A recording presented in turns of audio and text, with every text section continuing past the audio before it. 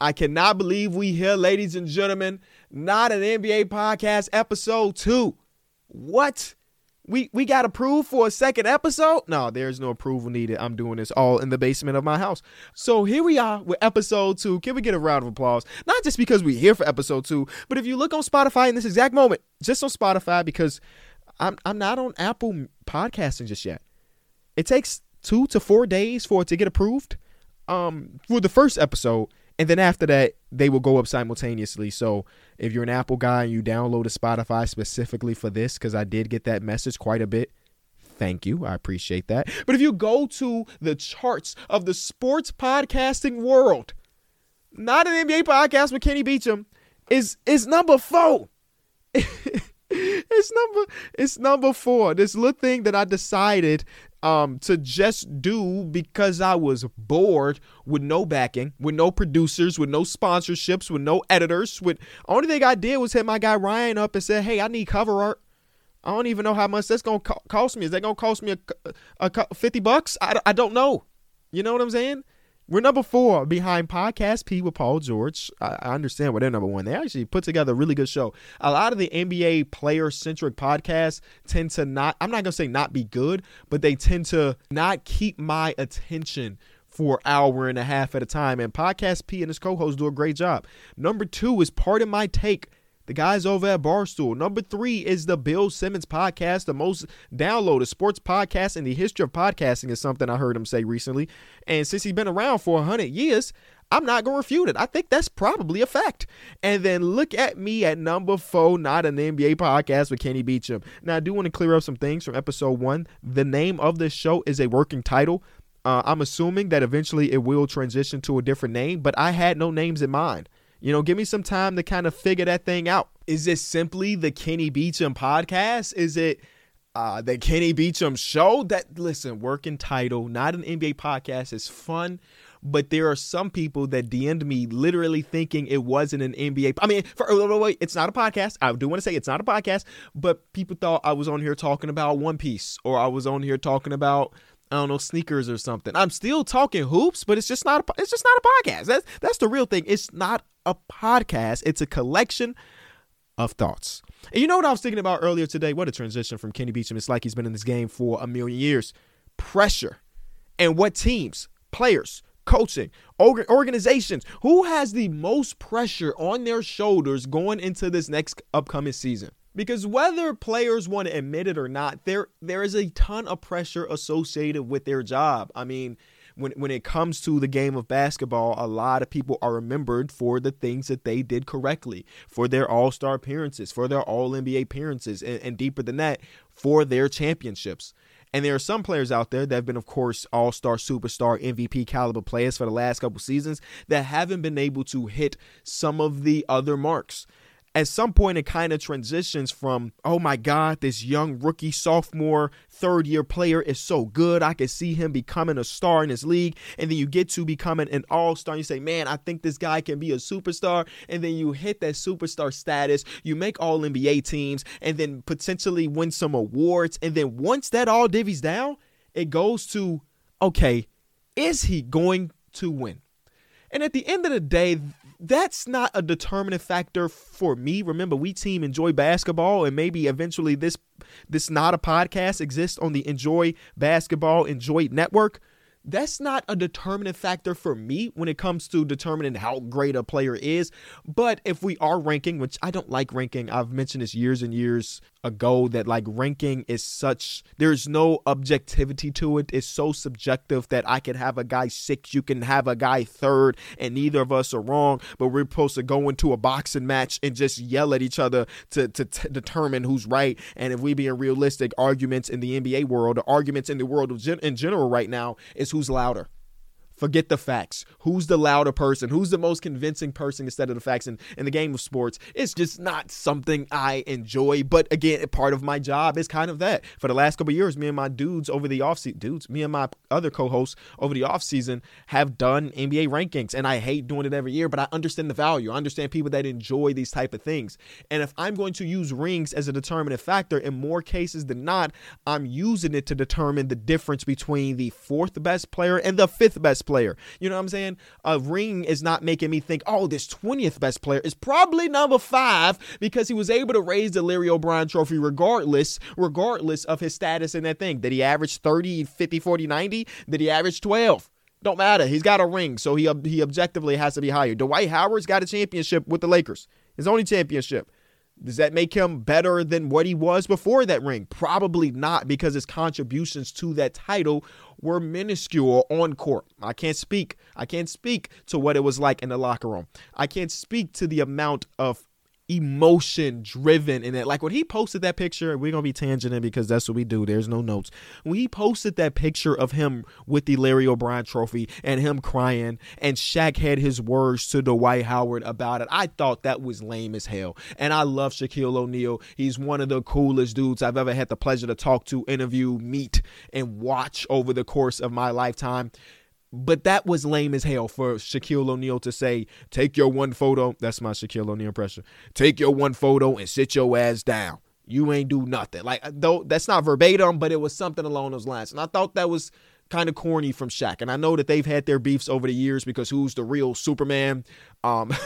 Who's the best center in Orlando Magic history? Yada, yada, yada. They have their own beefs and rivalries outside of, but I thought that was kind of corny. But I'm not looking at an eventual ring to determine which player is significantly better than the other. Either way, once you take that jump from just pure stardom, I understand the next thing being a championship, because at the end of the day, we're always wanting more, whether it be fans, whether it be the players that are actually playing the game. We want more. Bron came in. He was an absolute dog. He made an all-star game in his second season. We're like, okay, how good can he really get? He made an all-NBA appearance. Okay, how good can he really get? Oh, snap. He led a team to the finals, ended up losing. Okay, now let's start thinking about him winning one. Oh, snap. He been here for 7. He been in Cleveland for 7 years. He has no championship. How good could he really be? Those are real conversations about LeBron James, the greatest, second greatest player to ever pick up a basketball. But in the moment, because he wasn't able to beat the goddamn Pistons, or he wasn't able to get past the Boston Celtics, who acquired some Hall of Fame talent, he couldn't be an all-time great. And that was baloney in the moment, at least in my mind, my young old mind, because he left in the year, is that 2011? 2010, 2011, regardless. 2010, that would have made me, mathematics is 14 years old. And I just saw LeBron greatness in Cleveland, where he averaged 1 million points per game and led a team where Mo Williams was his second all-star, and where Sasha Pavlovich and who was Anderson Varejao were starting players on his teams. I've seen him lead those teams to conference finals and eventual NBA finals, and there was no doubt in my mind that he was the best player in ball, but there were some conversations about how good could he potentially be because he hasn't been able to raise the Larry O'Brien trophy. And again, eventually he went to Miami. He raised 2 out of 4. I think that was maybe not as good as they anticipated, but 2 out of 4 is still a bunch. And of course, he's got a couple other ones back in Cleveland and in LA. But in the midst of all of this, before he got his first championship, there was a ton of conversations revolving around him as a player and even him as a leader, which is maybe crazy to even think about now in 2023 that the leadership of LeBron James is in question, but that was the case.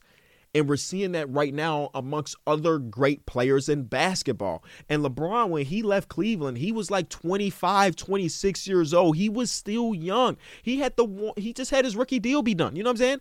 He was extremely, extremely young. And still, because of the greatness that he showed on court, there was still the conversation of whether or not he can be the best player in the game without winning a championship. We had the same conversations about Giannis.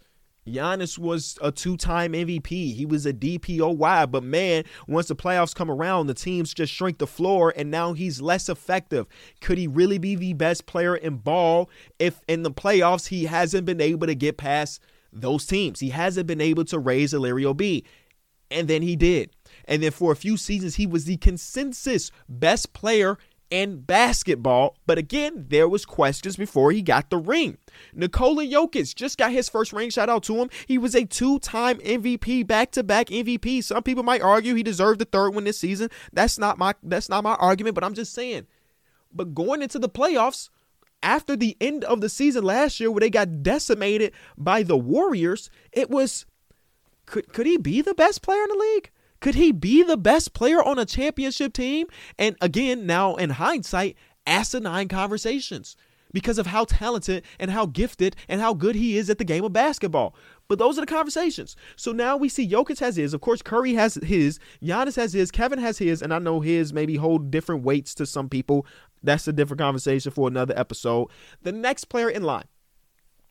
And I'm just looking at rankings based on, I just typed in NBA rankings because it's just a way for me to remember who's in the league and who's not, because I do have a troubled time with just remembering people off the top of my head. Joel Embiid is the guy I'm thinking about today. And again, getting back to our original point of pressure and ball, there's not a lot of people under more pressure than Joel Embiid and probably the broader picture Philadelphia 76ers. As we know, James Harden formally requested a trade a few weeks ago. I won't say out of nowhere, but I was just sitting in my living room with my daughter just chilling, and a notification came that he was opting in and he was requesting a trade. Even though there were rumors that he was going to move on to Houston or move on to this team or that team. It happened. Right. And I think we talked about this a little bit on the first episode, that I still think there's a world where James is back. But right before I started filming this episode of A Collection of Thoughts, they were saying that he's very adamant about not returning and that he's very adamant about ending up with the Clippers. Now, the Clippers trade package for James Harden is not a great one. In a vacuum. It's not a great one in a vacuum. You think about the production that James provided, especially during the regular season where he led the league in assists. He was still a really good and important player on a plus 50 win team. Like, he was great. And then the package that is potentially drawn up with the Clippers is like a Norman Powell. It's like a Robert Covington or Batum, or just a combination of those dudes, Marcus Morris, a combination of those dudes that are making between $10 to $20 million. And if I am the 76ers, I don't really have a lot of interest in that. Because my entire time as I'm building a team around Joel Embiid, I'm thinking, who is his co-star? We've had Jimmy Butler, which... Man, what a time that was, because that team was really, really talented. They got, of course, unlucky with the Kawhi Leonard da-doom shot that fell in that Game 7. I thought that was probably the most talented team that's ever been constructed around Joel, and it wasn't a perfect fit, right? There was some spacing issues. You had JJ that was providing all the spacing, but like you had Jimmy, who wasn't a good three-point shooter. You had Ben Simmons, who, of course, never shot the three-point shot. So the spacing was definitely an issue, but when you're just thinking about the collection of talent, when you think about how good Ben Simmons was at that point of his career, when you think about how good JJ and Joel Embiid's dribble handoff and combination of just, if you want to think about a star player and a role player, the type of connection that they have together, there was not a lot in basketball that were on the tier of Joel and JJ. And then, of course, that Joel was still looking great. So they had a great collection of talent. They just couldn't close out the series. So you go from Jimmy. Of course, you've had Ben the entire time. The Ben and Joel fit was rough all the time through, but it was still good enough to win a bunch of basketball games. Ben was a monster defensively and play make out of this world. They never ran pick and roll, any combination of Joel as the ball handler or Ben as the ball handler. They just never really did it in the times that they were together. And then you had James.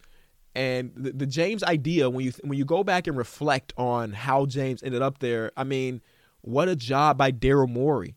To have a dude that was damaged goods, at least that's what it felt like across the association, and Ben Simmons, with him having his back injuries and with him sitting out an entire half of a season, to think that they turned that and a few picks into James Harden, who was just pretty damn good in Brooklyn and has been good for the seasons leading up to that. Like, that's an all-time great trade. And even now, with James requesting a trade and potentially getting out, the trade still looks good. If James is traded to the Clippers for a bag of bones of role players, I still look back fondly on that trade, because Ben Simmons was not going to report. Ben Simmons was not going to play. Ben Simmons passed up a shot where Trae Young was his nearest defender at the basket. You know what I'm saying? And you flip that because there was some team out there in the Brooklyn Nets that still had optimism about Ben, and you turned that into an NBA Hall of Famer who was past his prime, I would say, but he's not so past out of his prime that he's not a contributing player. Again, led the league in assists this season. So you've had this collection of different talents and different molds of a team around Joel, and so far, The only progress you've had is a second round appearance. Again, Kawhi Leonard's shot prevented them from potentially getting to the conference finals, but who knows what would have happened in that conference finals? I don't really know. Joel Embiid hasn't reached the conference finals.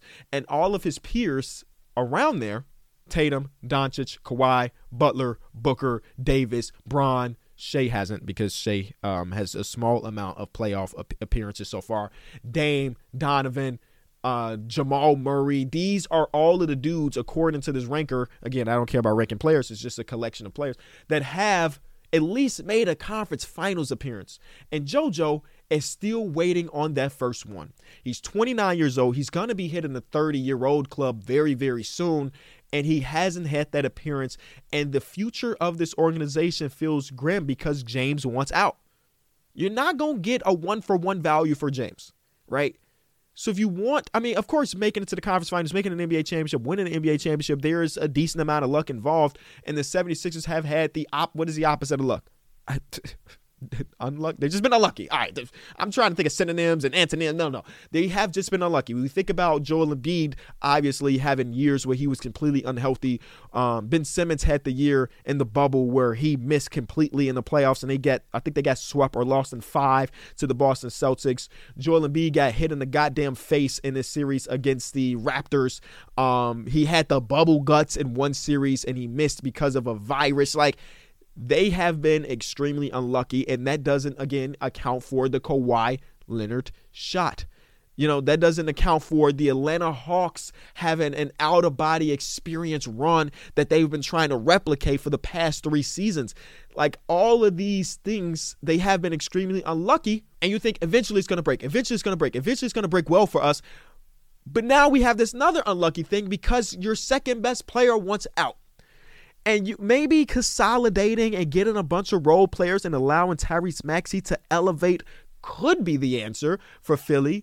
But to what extent? So you talk about pressure. The pressure is immense over there in Philadelphia because if the trade doesn't go well and Joel Embiid and company, the 76ers don't make a deep playoff appearance, what is preventing Joel Embiid from saying, hey, man, the process was cool. Obviously, I've had my shortcomings, and I have not performed to an MVP caliber in a playoff series just yet, or an important playoff series just yet, because first round playoff wins when you're the higher seed, I don't really look at those as being oh, man, he averaged 40 in that series, because there was not a lot of pressure on you to complete that series. But in a high-intensity series, I haven't been able to perform for y'all. That is facts. But you haven't also put together the perfect team around me, even though you've tried. Daryl has tried. The previous regime has tried trading Dario Saric and Robert Covington to get back Jimmy Butler. That. Think about that trade. And then a little later after that, you traded Jimmy for Josh goddamn Richardson. So that was an L. But they've tried, but we haven't been successful. So you know what? Shit me to my next team, man. New York, y'all need somebody. Who else would be interested? I'm sure a lot of people are interested. He's Joel Embiid. But yeah, when you talk about pressure, that is the first team player that came to mind. The second team that came to mind is the Clippers, man. The Clippers are under as much pressure as Joel Embiid and the 76ers. Now, they have had a conference finals appearance. I was actually at the game that Kawhi Leonard hurt himself and didn't recognize in the moment that he did. It was in that series versus Utah Jazz. This is slightly not post-pandemic, still in pandemic, but slightly after the league had opened up. They were only doing 50% capacity at the Staples Center. I think it was still the Staples Center at that moment. And I got tickets to a playoff game. I'm like, hell, let's get it done. You know what I'm saying? And I'm there for it. And when it happened, because there's no broadcast to zoom in on the tweaks and bumps and stuff, I genuinely thought that he just hurt himself a little bit. I didn't think it was going to be an entire thing that was going to have him miss an entire season. In the moment, it didn't feel like that, at least in the arena. Regardless, Paul George, they win that game. Maybe not that game. They win that series, and they end up in the conference finals. And the Clippers, before that, had never made a conference finals appearance, at least to my knowledge. I'm not Googling shit. Under the Clippers. Maybe they did when they were the San Diego and L.A., they haven't made a conference finals appearance. So that is a huge moment. That is a huge part in the progression of their organization. But obviously, things haven't looked good since. PG and Kawhi have both missed a ton of time. Kawhi put together a really good season where he played 50-plus games this year. Paul George also played 50-plus games this season, and then we got to the playoffs, and the same thing that has happened to them every year happens again where there is an injury.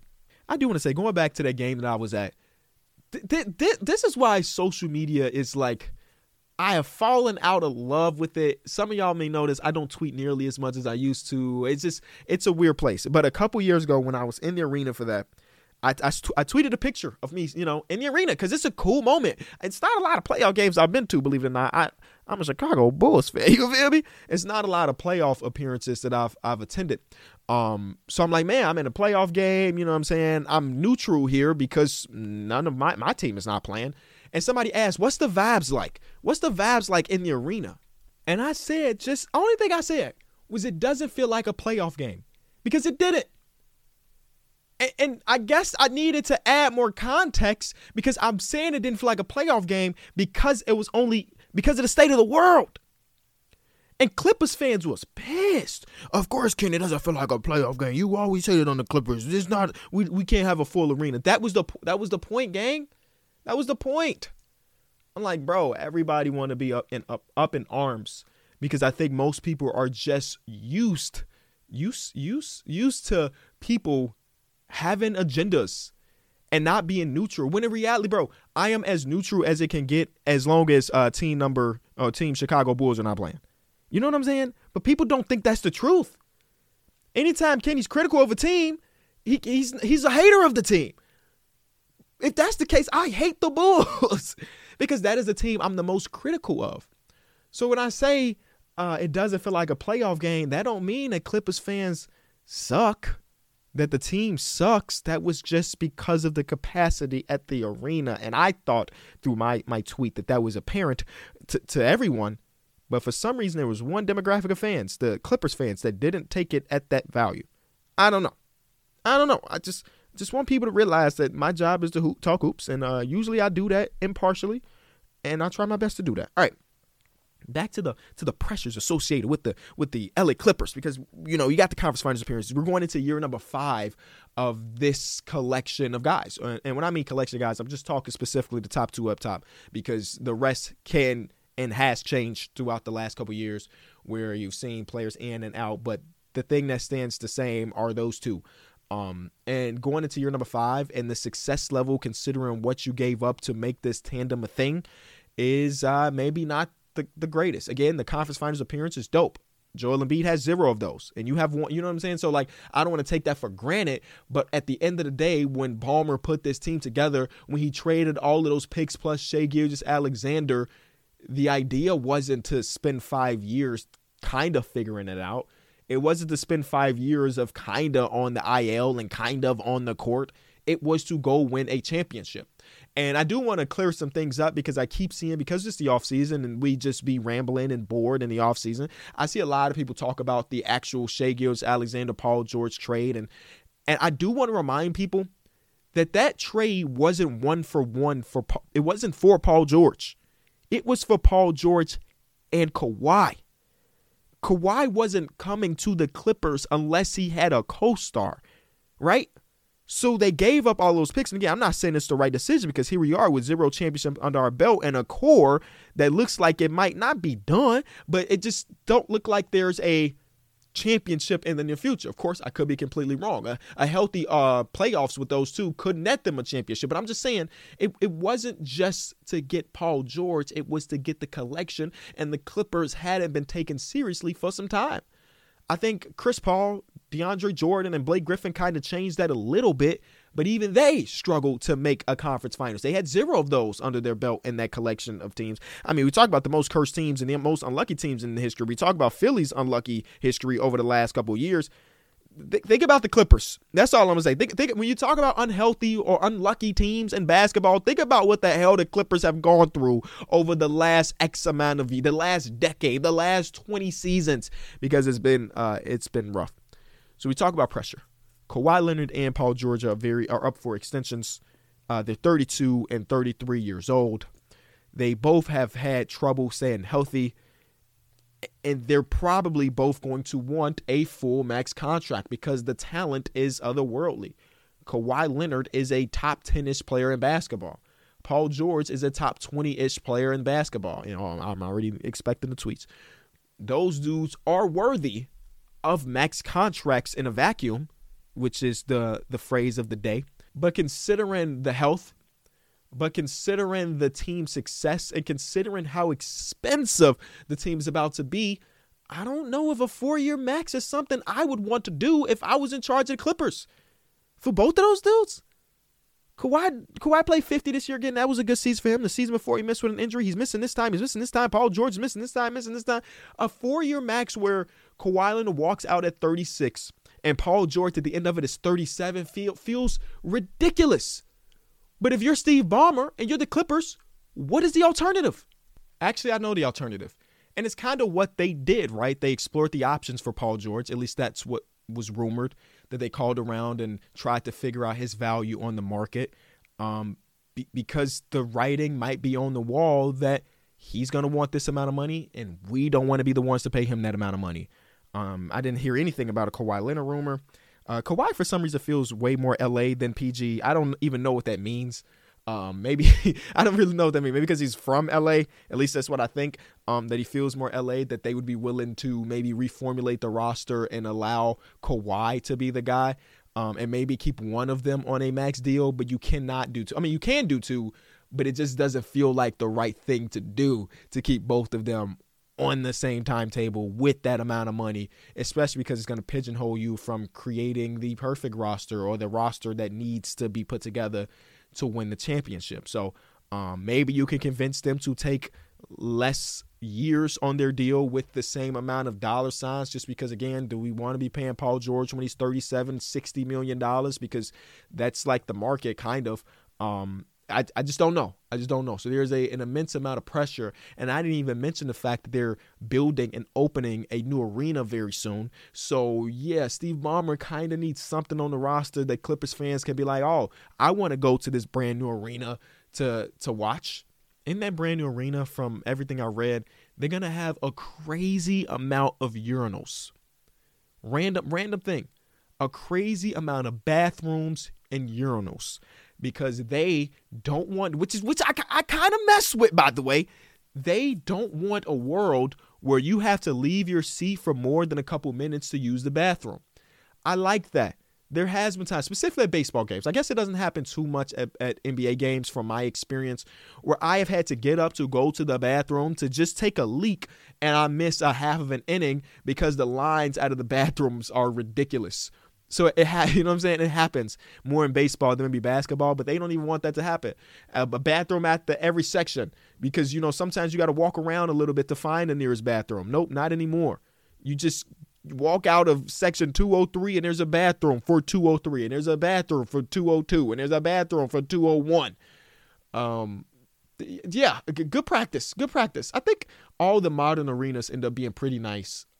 Maybe not aesthetically, but I like the high tech of a lot of the newer arenas. Like, I went to go see the Rangers play baseball, and I think that is the newest ballpark in baseball. It was magnificent. You walked in, you get your ticket scan, you walked in, brother, you're on the field, you're at the ballpark. You know how sometimes you got to go up ramps, you got to go around, you got to go through the concourse. That didn't exist. When you scan your ticket, you're in left field.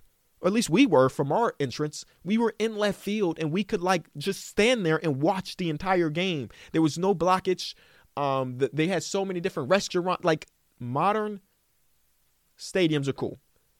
But on the contrary to that, Wrigley Field is cool as hell too. And Wrigley Field is one of the oldest arenas in America. So yeah, I mean, it's like those middle tier arenas. You're like, bro, you was built when? That ain't old enough. You was built when? That ain't new enough, bro. You got to at least upgrade some stuff. And a lot of the times they do. A lot of these arenas do make small adjustments here and there. But that is beside the point. I mean, the Suns are under a lot of pressure. I don't really want to talk about the Suns right now. I feel like a lot of people have talked about them since they traded for Kevin and then traded for Brad and then did their offseason. I think that based on what they were given, their offseason was really good. With basically having nothing but minimum contracts to go out. I think they put together an adequate amount of players that can help contribute. How many of those players are contributing once we get to the playoffs? I don't necessarily know. But they took some flyers on some dudes. I think Keita Bates-Diop, who I just saw in Vegas, who was tall as hell. It's kind of weird how tall these players really are when you see them. Of course, you know the number. You know a player is 6'7", but man, my 5'7", 5'8" self standing next to that 6'7" player it looks ridiculous. So yeah, they took some flyers on some dudes that had good seasons that maybe maybe had one good season out of 4, and you hope that he can replicate that. You use to get some Yuta Watanabes of the world that are a knockdown 3-point shooter. So I'm excited about the Suns, but with all of the things, I mean, Matt Ishbia traded everything in the future to get at least one championship. Also, Kevin is under some pressure, but again, that's a conversation for another day. I would say it's been beaten to the ground when it comes to pressure. Here are some other teams lower on the list when it comes to pressures. The Pelicans. Yeah, the Pelicans are under pressure because, well, even though they're a relatively young team with B.I. being his age and Z being his age and Herb Jones being his age, because that's the core in my opinion. No, that's discrediting some people. But it's been a few seasons, and I guess maybe it's more Zion. But okay, actually, no, this goes into a different conversation that I wanted to kind of bring up about pressure. And this is an open conversation, even though I can't hear you, but you can always hit me up at KOT for a Q on Twitter. Can a player that has already signed a huge contract be under pressure, especially if we're talking like a rookie extension contract? Because I mentioned how Joel Embiid is under pressure. Obviously, he signed max deals here or there. But like Joel Embiid has had a lot of bites at the apple going into basically year number 30, where he's had the opportunity to win championships. A guy like Zion, He's got paid. He's got the shoe deal. He's got the baby on the way. I look at it and say, like, I mean, yeah, it's pressure to perform, but what is the alternative? You know what I'm saying? So when I think about pressure for an individual player, it's about overall greatness in the grand scheme of the NBA/basketball. And that's kind of what Joel Embiid is at. You're an MVP player, right? There's pressure for a guy on the last year of his deal to show his value so he can get that next contract. If it's a lot of money, a little bit of money, or just in general, get a guaranteed deal. But a player like Z, who has signed his contract already, he's guaranteed that money. And because he's damn good when he plays, it's not like he's going to get waived or stretched out of that contract. You know what I'm saying? I can understand you thinking that he has pressure, and I'm not saying you're wrong in that, but like, he's got the stuff. You know what I mean? Maybe I'm bugging. But I don't see Z's particularly with that, but maybe the Pelicans in general, because they haven't had seasons where their 2-star players have been able to play basketball together more than a couple games a year. But again, their pressure is not nearly on the scale of a Clippers whose future might be grim, or 76ers whose future might be grim. Because worst case scenario, I mean, maybe this core doesn't work out. It ain't like you traded all your picks away like some of those other teams and you just hit the reset. Actually, you still have extra picks from the Drew Holiday trade, from this trade and that trade. So actually, maybe they shouldn't be on this pressure list. But we do want to see Z healthy in the playoffs. We want to see that type of production. I think Dallas is under immense amount of pressure. Because Luka is really goddamn good, and we haven't been able to I know they had the conference finals appearance. I'm not belittling that, because again, there are people in the league that have not been able to do that, and Luka was able to do that at such a young age. But the current roster structure is a lot. It's rough. It's rough at the end of the day. Of course, you got the top end talents with Luka and Kyrie, and a lot of people are questioning that duo, but I mean, that team was so goddamn good offensively with those 2 players last season. It was otherworldly. And I'm just going to assume that next season too, if those 2 players are on the court together, they're just going to be a really good offensive team. Of course, the game is not just about offense, but the rest of the rosters where I struggle. And could they afford another season of them being mediocre to not a championship contender? What is the temperature with Luka Doncic? So far, this is this new era of basketball where it's such an international game where we talk about the top players in ball. I'm going to read you again the Ringer's top players in ball in order. Jokic is 1, international player. Then you got Curry, number 2. Giannis, international player. Kevin Durant, Joel, international player. Tatum, Luka, international player. Then you got Kawhi, Butler, Booker, Davis, Bron, like Shea, who I guess is technically an international player.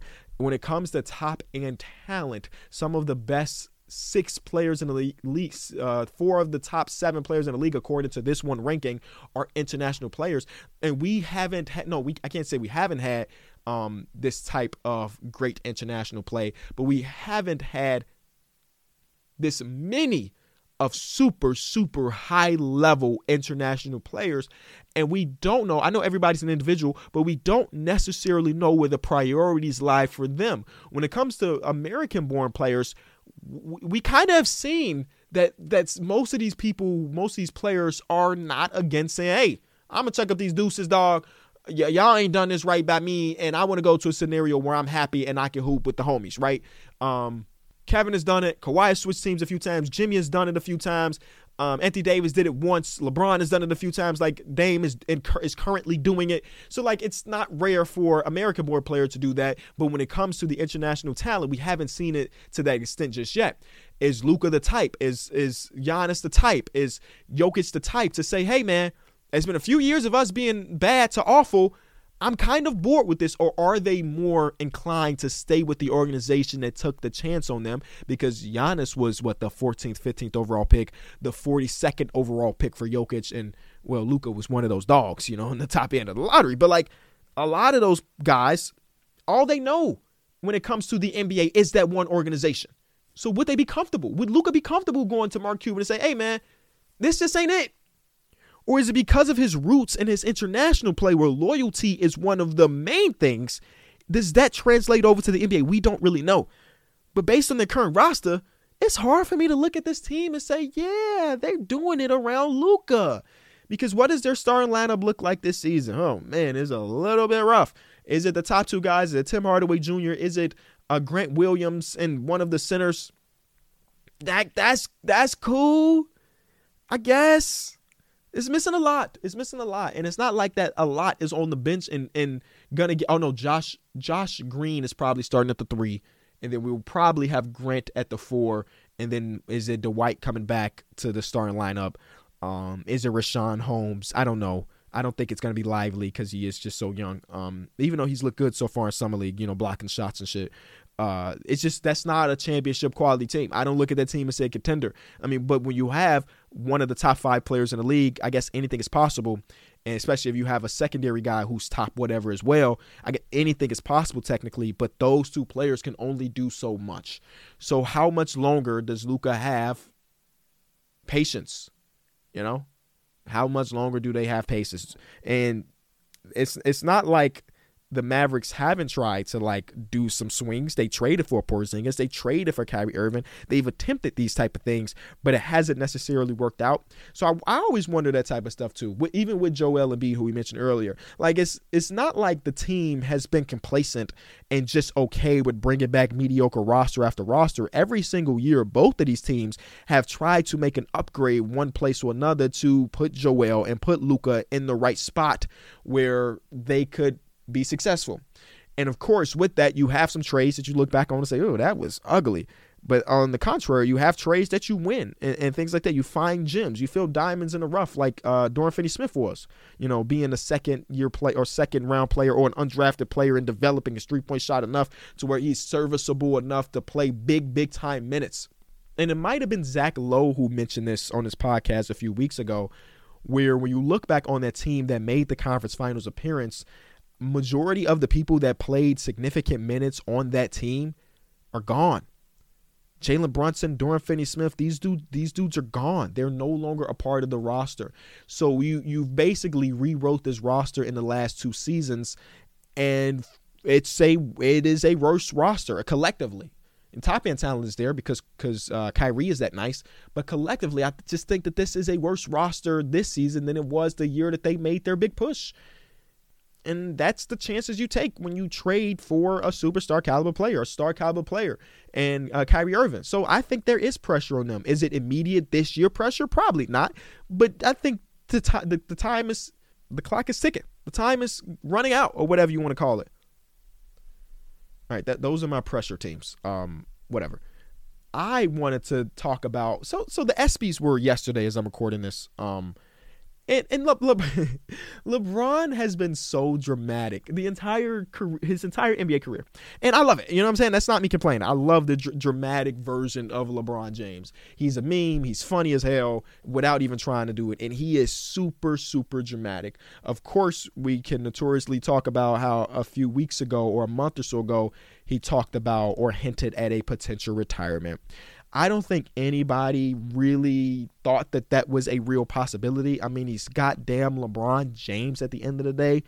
And I believe that LeBron is the type of guy that would want a farewell tour, if I'm being honest with you. Kobe's farewell tour from the outsiders was amazing. I loved it. You know what I'm saying? My boy Kyron ended up getting tickets to the game here in Chicago. He spent so much money. But if I asked him right now, would he do it again? I 100% guarantee you he's going to say yes. Like it was all worth it. LeBron's not going out without no goddamn farewell tour. So he hinted that there might be a world of retirement. I call this bluff. I think most people call this bluff on something like that. And then yesterday at the ESPYs, he made this entire speech about saying that he still got a lot to give to the game, as if anybody questioned if he didn't. Just being dramatic. Family look cool as hell up there, though. It's real life goals. Now, I can't score 40,000 points, but goddamn it, I can win an award for something and end up at the ESPYs or host the ESPYs one day. I don't know. But he's just ultra dramatic in the best and worst way possible. Like, even on the basketball court, as we know, he was maybe king flopper of the league, one of the king floppers of the league. With Vlade Divac and Manu Ginobili being up there as well. When Nazir Muhammad pushed him down, that was the best moment in Bulls fandom other than Derrick Rose's MVP season and current Bulls fandom after the 90s. And nothing is more dramatic than when that man got fouled by Tatum and they didn't call it and he threw that whole tantrum. Like, boy, that moment, I will forever remember that moment. When I think about LeBron James, there's a few moments that I should do episodes where I'm just going through the history of players and thinking about my favorite moments. I remember the time he took over against the Detroit Pistons where he scored 20 plus points in a row by himself. I'm going to think about the shot against the Orlando Magic. I'm going to think about the decision because that was a crazy moment in fandom. I'm going to think about the block and coming back down 3-1. I'm going to think about him fake coughing at the press conference to mock Dirk. And then I'm going to think about the bubble. That's a good one. I'm going to think about It's About Damn Time. And then I'm going to think about the temper tantrum he threw on that random regular season game when Tatum fouled him. It's up there. It's all-time LeBron moment. He ain't retiring, man. You got too much to give. Imagine the Lakers made all of them offseason moves for yesterday. LeBron during the ESPY say, that's all she wrote for me.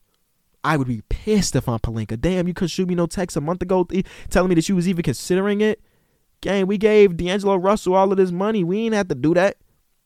We ain't have to do that. You should have just told us. We would let bro walk and then just brought in, I don't know, everything else. And the last sports-related topic that I want to talk about, just very briefly, is the MLB All-Star Game happened a few nights ago, and it ended up being at 7 million viewers, which is a new record low, or a new low since they've been tracking the amount of people that are watching these festivities, which is kind of the consensus across all of the major sports. Because in the NFL, the Pro Bowl, which the Pro Bowl sucks. It's the worst of every single all-star festivity, whatever you want to call it. The Pro Bowl has 6.28 million people viewing it last year. The NBA had 4.59 million people watching last year, and the NHL had 1.5. The NFL number is the lowest it's been since 2006. The NBA one is the lowest in the history of tracking it. And then the NHL one was the lowest one since 2015. All All-Star game numbers are down. The fans aren't caring about the All-Star festivities. And again, this is just a game. I don't know if the three-point shootout dunk contest did numbers because Mac McClung was really doing that thing.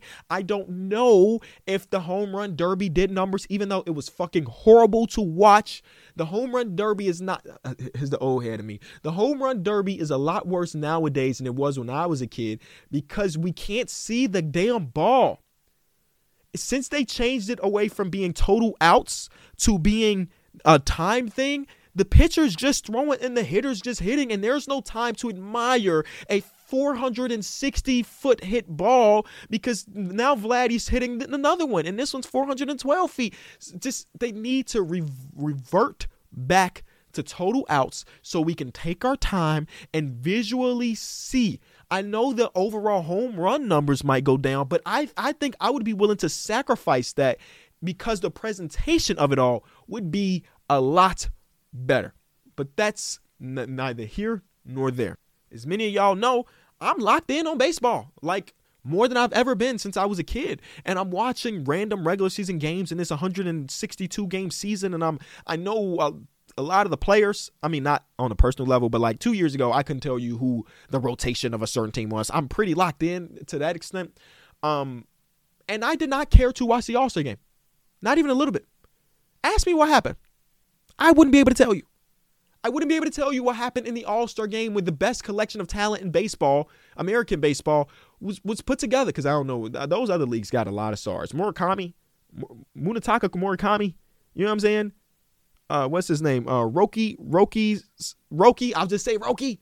It's a lot of talent in these other leagues. So I'm just going to say American talent. Even though, obviously, the percentage of Americans playing are probably lower than some of the other countries. But you get what I'm saying. MLB, the best talent in MLB, right, are together. And I could not care less. Shohei Ohtani, Mookie Betts, all of these dudes are sitting there and they're doing stuff. And I did not watch. So why? What about the game made me not even want to tune in for a single second? What was it missing? I don't know. I genuinely don't know.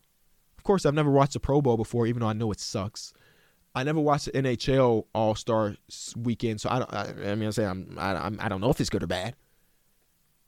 But I have been a guy that at least watched the All-Star games in basketball and in baseball. And this year, I didn't really care. I didn't care to watch. And that's coming from a dude that's really locked into baseball, right?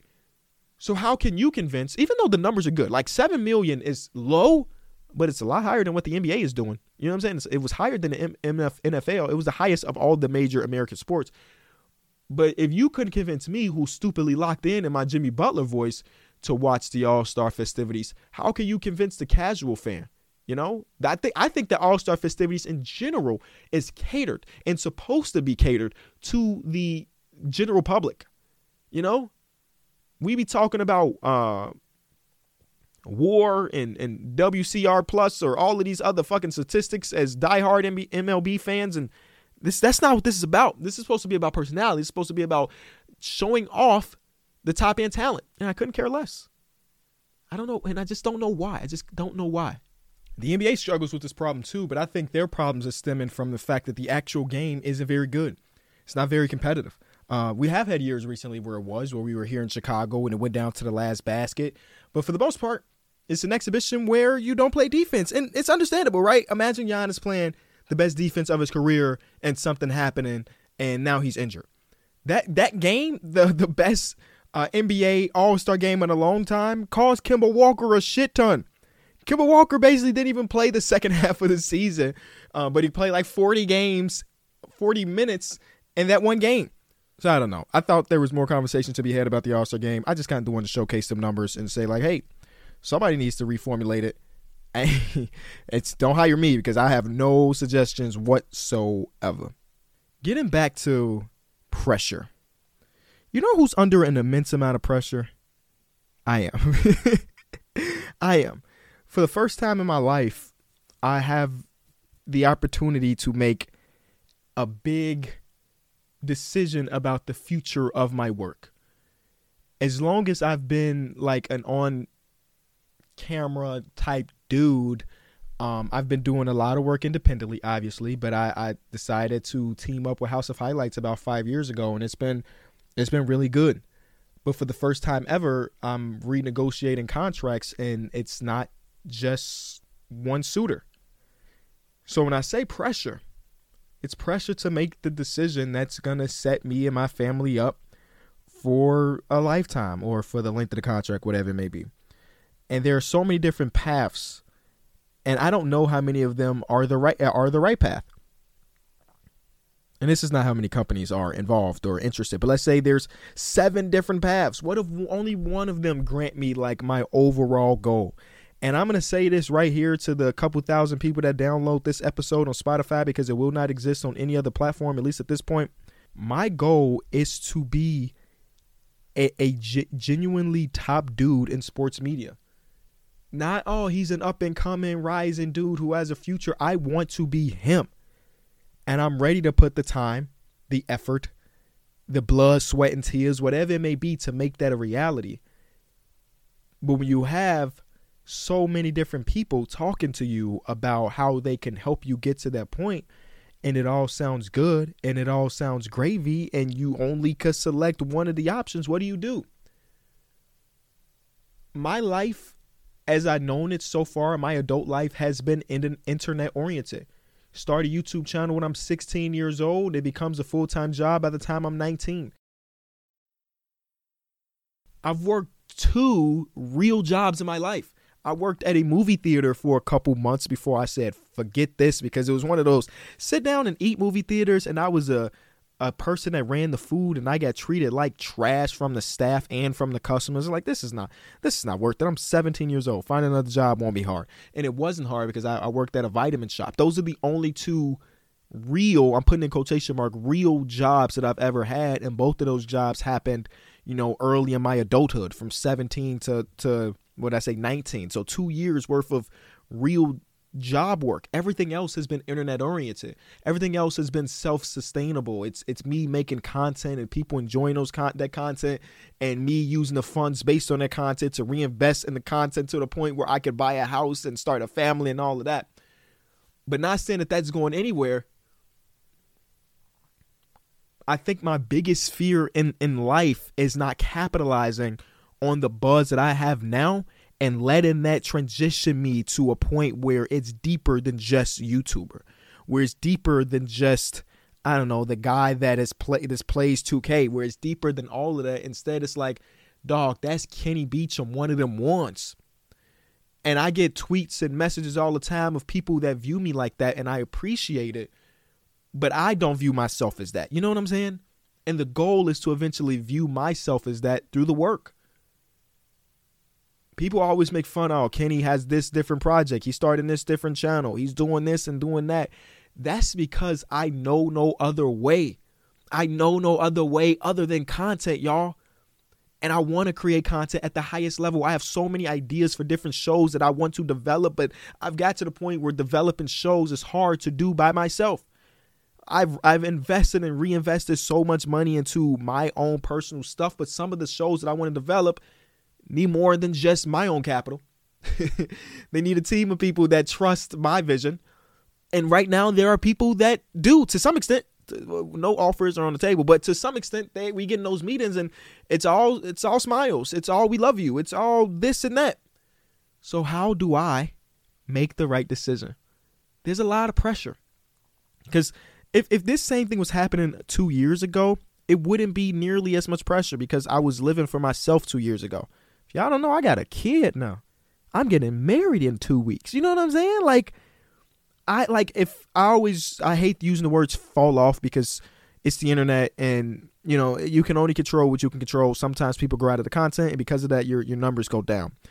Me falling off, I'm putting in quotation marks again, 2 years ago wouldn't have been that big of a deal. I would have been ready to ride into the sunset with the funds that I've created, go get a normal, regular job, and just chill, enjoy the rest of my life. Me falling off now is the biggest fear imaginable. Because, dog, Avery want to go to college, don't she? I want to help her get to that. Oh, I don't know. She's fucking 14 months. She doesn't even know what she wants to do. But falling off is a scary idea. And I think that while I'm at the quotation peak of my powers, peak of popularity, it's important to make the next decision now so I can continue to build. Where right now I feel like an internet dude, and I want to be so much more. I want to be respected. And I don't necessarily mean that I need a TV show, because it's 2023. Who the hell? I don't even have cable. I don't have cable. If I got a show right now on one of these networks, more likely than not, I couldn't even watch my own show because I don't have cable. But when I say that type of stuff, it's It's a lot deeper than being known as an internet guy. And I think right now that's where I'm at. And again, I'm 26 years old, so it's so early in the times. Like, people usually have to grind for decades at a time to get to the point where they're even in front of some of the people that I've been in front of, and I'm appreciative of that. But I got a lot of pressure on my back, man. I'm gonna be real with you. And everybody that's been here for the journey, whether you subscribe a decade ago or you subscribe today, or you just found out what the hell this podcast was because it was top 4 on the Spotify charts, I appreciate everybody equally, man. I genuinely do. And hopefully when we talk about the next chapter, once my contract is up and I renew with someone or I go somewhere else, we can be like, damn, Kenny made the right decision. That's all I'm asking for. You know what I'm saying? Tell a friend to tell a friend. Not an NBA podcast, baby.